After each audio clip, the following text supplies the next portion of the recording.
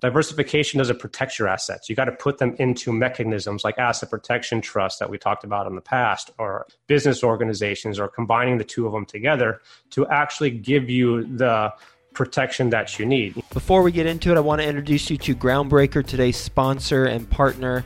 They are an all-in-one suite of tools for small to medium-sized real estate syndicators. They've got a special focus on real estate syndicators with 1 million to 100 million assets under management. They help you increase productivity and investor satisfaction by automating fundraising, reporting, and investor relations through elegant and powerful workflows built by syndicators for syndicators. Groundbreaker will help you scale your business without the need to scale your overhead. So they're going to help reduce your costs because of the admin team that won't need to be as large. And they're going to help you reduce your risk of data breach because of the security systems that they have in place. They'll help you increase your revenue by growing your assets under management because you're going to be allowed to focus on the things that are most important, like business growth and operations, not those administrative logistics. And ultimately, they're going to help you elevate your company's brand and professionalism and investor experience because your investors are going to enjoy having this platform with all their information versus however you're currently doing it. 3 things specifically about Groundbreaker I personally like. 1, super easy to use from an investor standpoint and from a general partner standpoint. 2, it allows investors and general partners to fund electronically, meaning that a limited partner can complete their entire subscription and funding cycle without leaving the platform. And on the general partnership side, for distributions, you can set it up so that you can trigger bulk ACH payments within the platform. And then the last thing I really like about Groundbreaker is it's cost effective. It's healthy to the bottom line.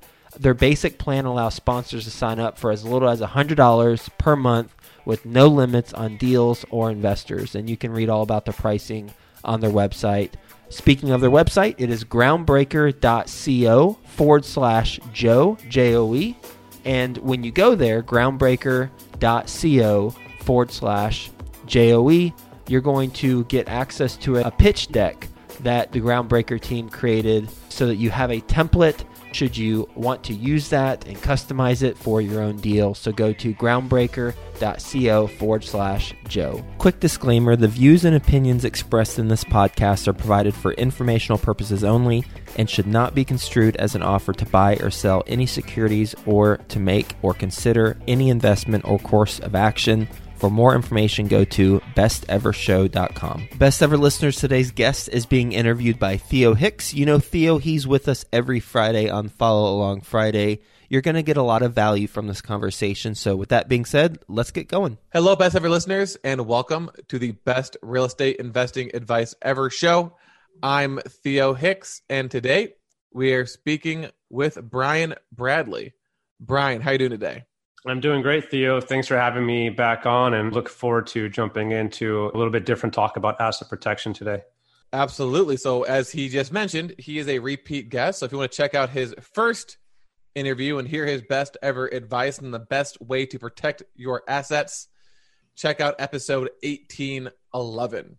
So this is going to be a skill set Sunday. So we're going to talk about a specific skill that will help you in your real estate investing journey. So we're going to talk about all things asset protection.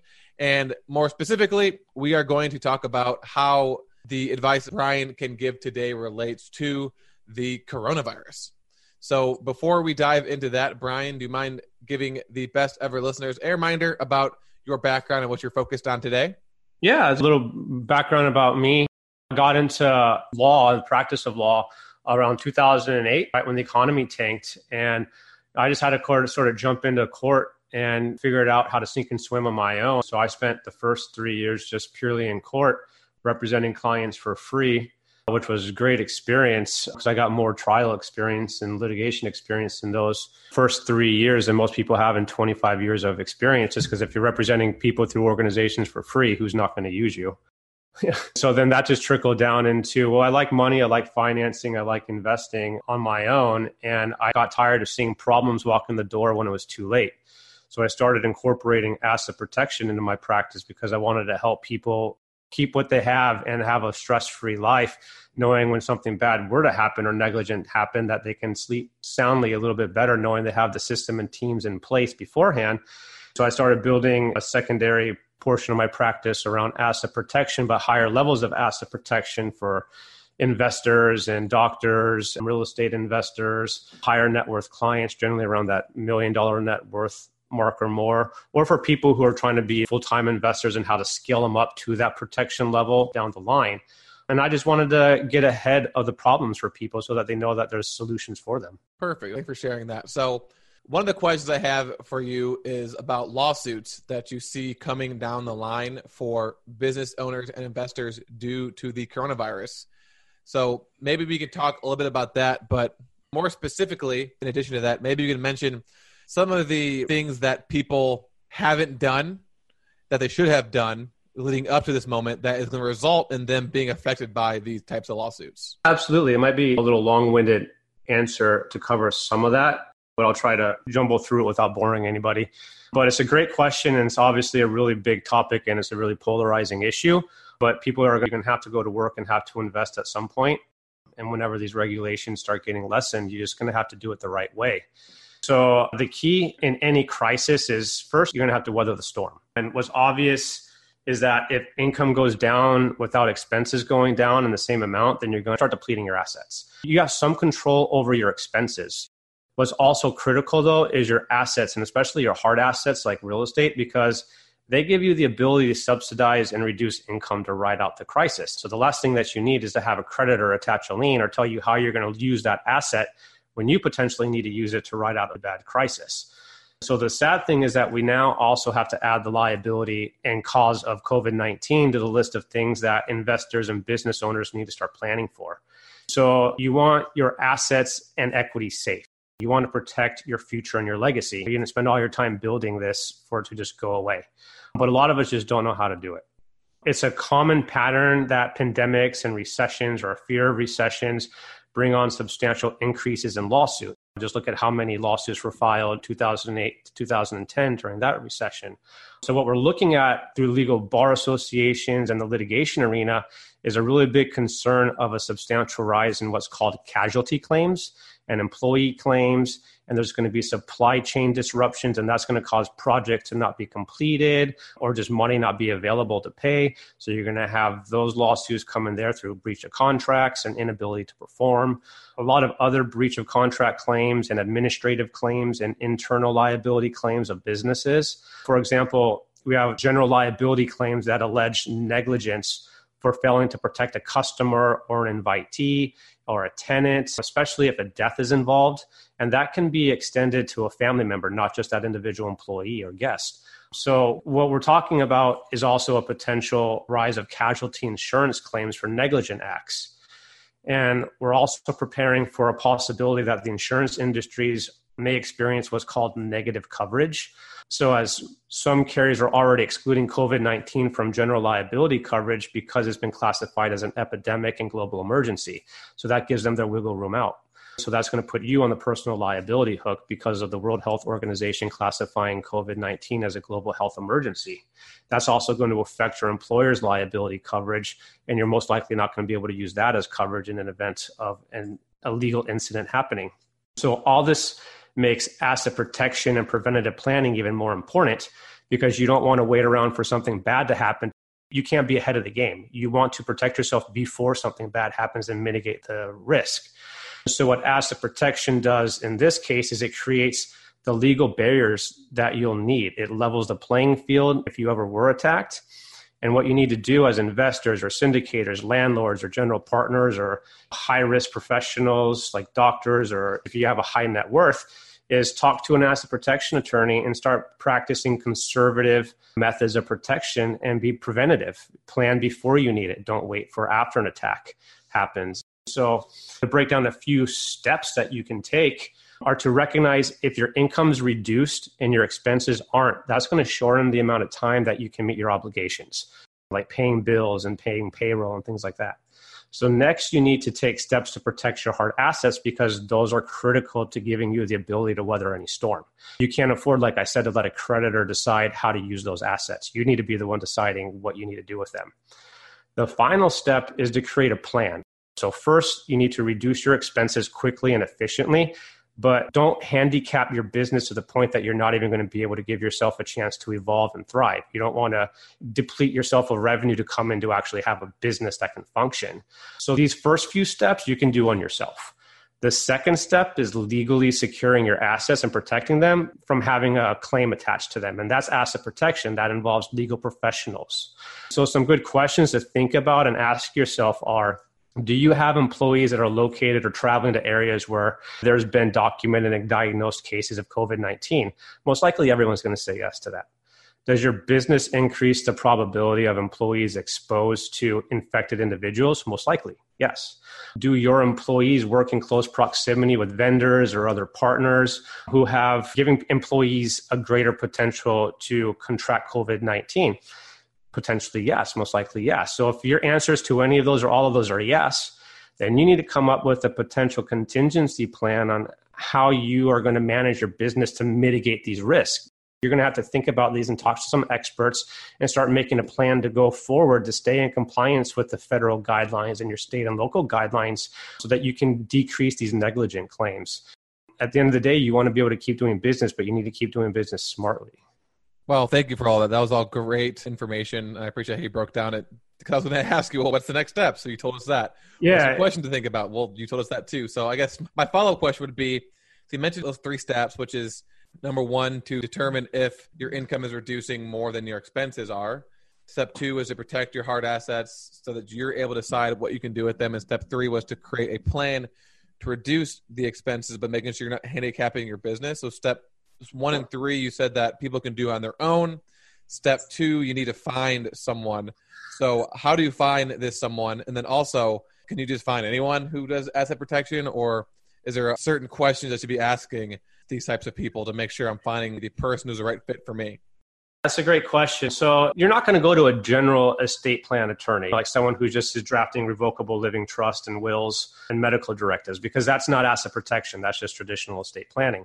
So you're going to want to find an attorney who specializes and specifically does asset protection, which is using asset protection trusts, LLCs, business organization type of structures, but specifically to protect your assets.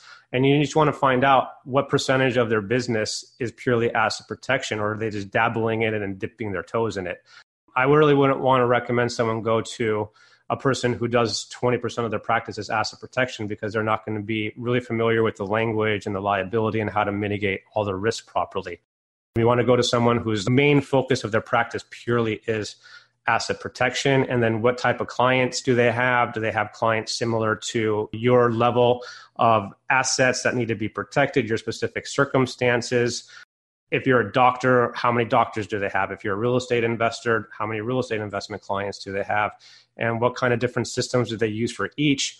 Or are they just trying to sell you one size fits all systems? Nobody's one size fit all. Everybody has a personal issue. So everything has to be created personally. So I would just say, ask those type of questions and make sure you go to a specialist, just like you would a doctor. You're not going to go to a general doctor for brain surgery. You're going to go to a brain surgeon. And then one of the things we were talking about back before we started recording was potential recessions and what to do. And it kind of ties into COVID-19, because people have no idea, like, are we going to go into a recession or not? And I can't tell you, I don't know. Half my wealthy clients think that there's not going to be a recession. Some of them do. Some of them are over panicky and conservative. So I see a mix. So I can't really tell you personally what I think, because I see a different spectrum of opinions. But I'd say it's just human nature to panic when things are uncertain.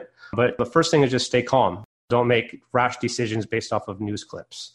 We're in a geopolitical instability, but there's nothing new.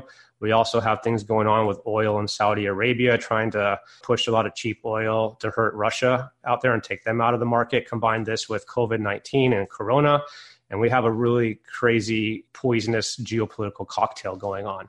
So even when you think the world and the economy is on fire like it was just a little bit of time ago, what do we just learn?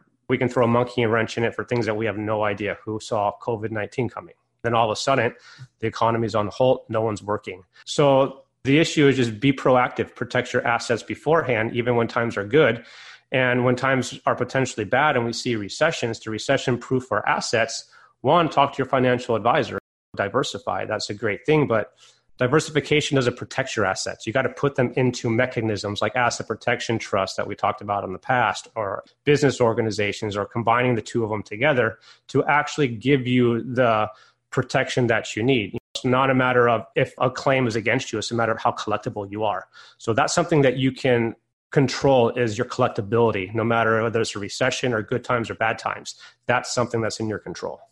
Perfect. And then going back to those steps you can take. So create a plan, reduce expenses, but don't handicap your business. I'm assuming you work with real estate investors, correct?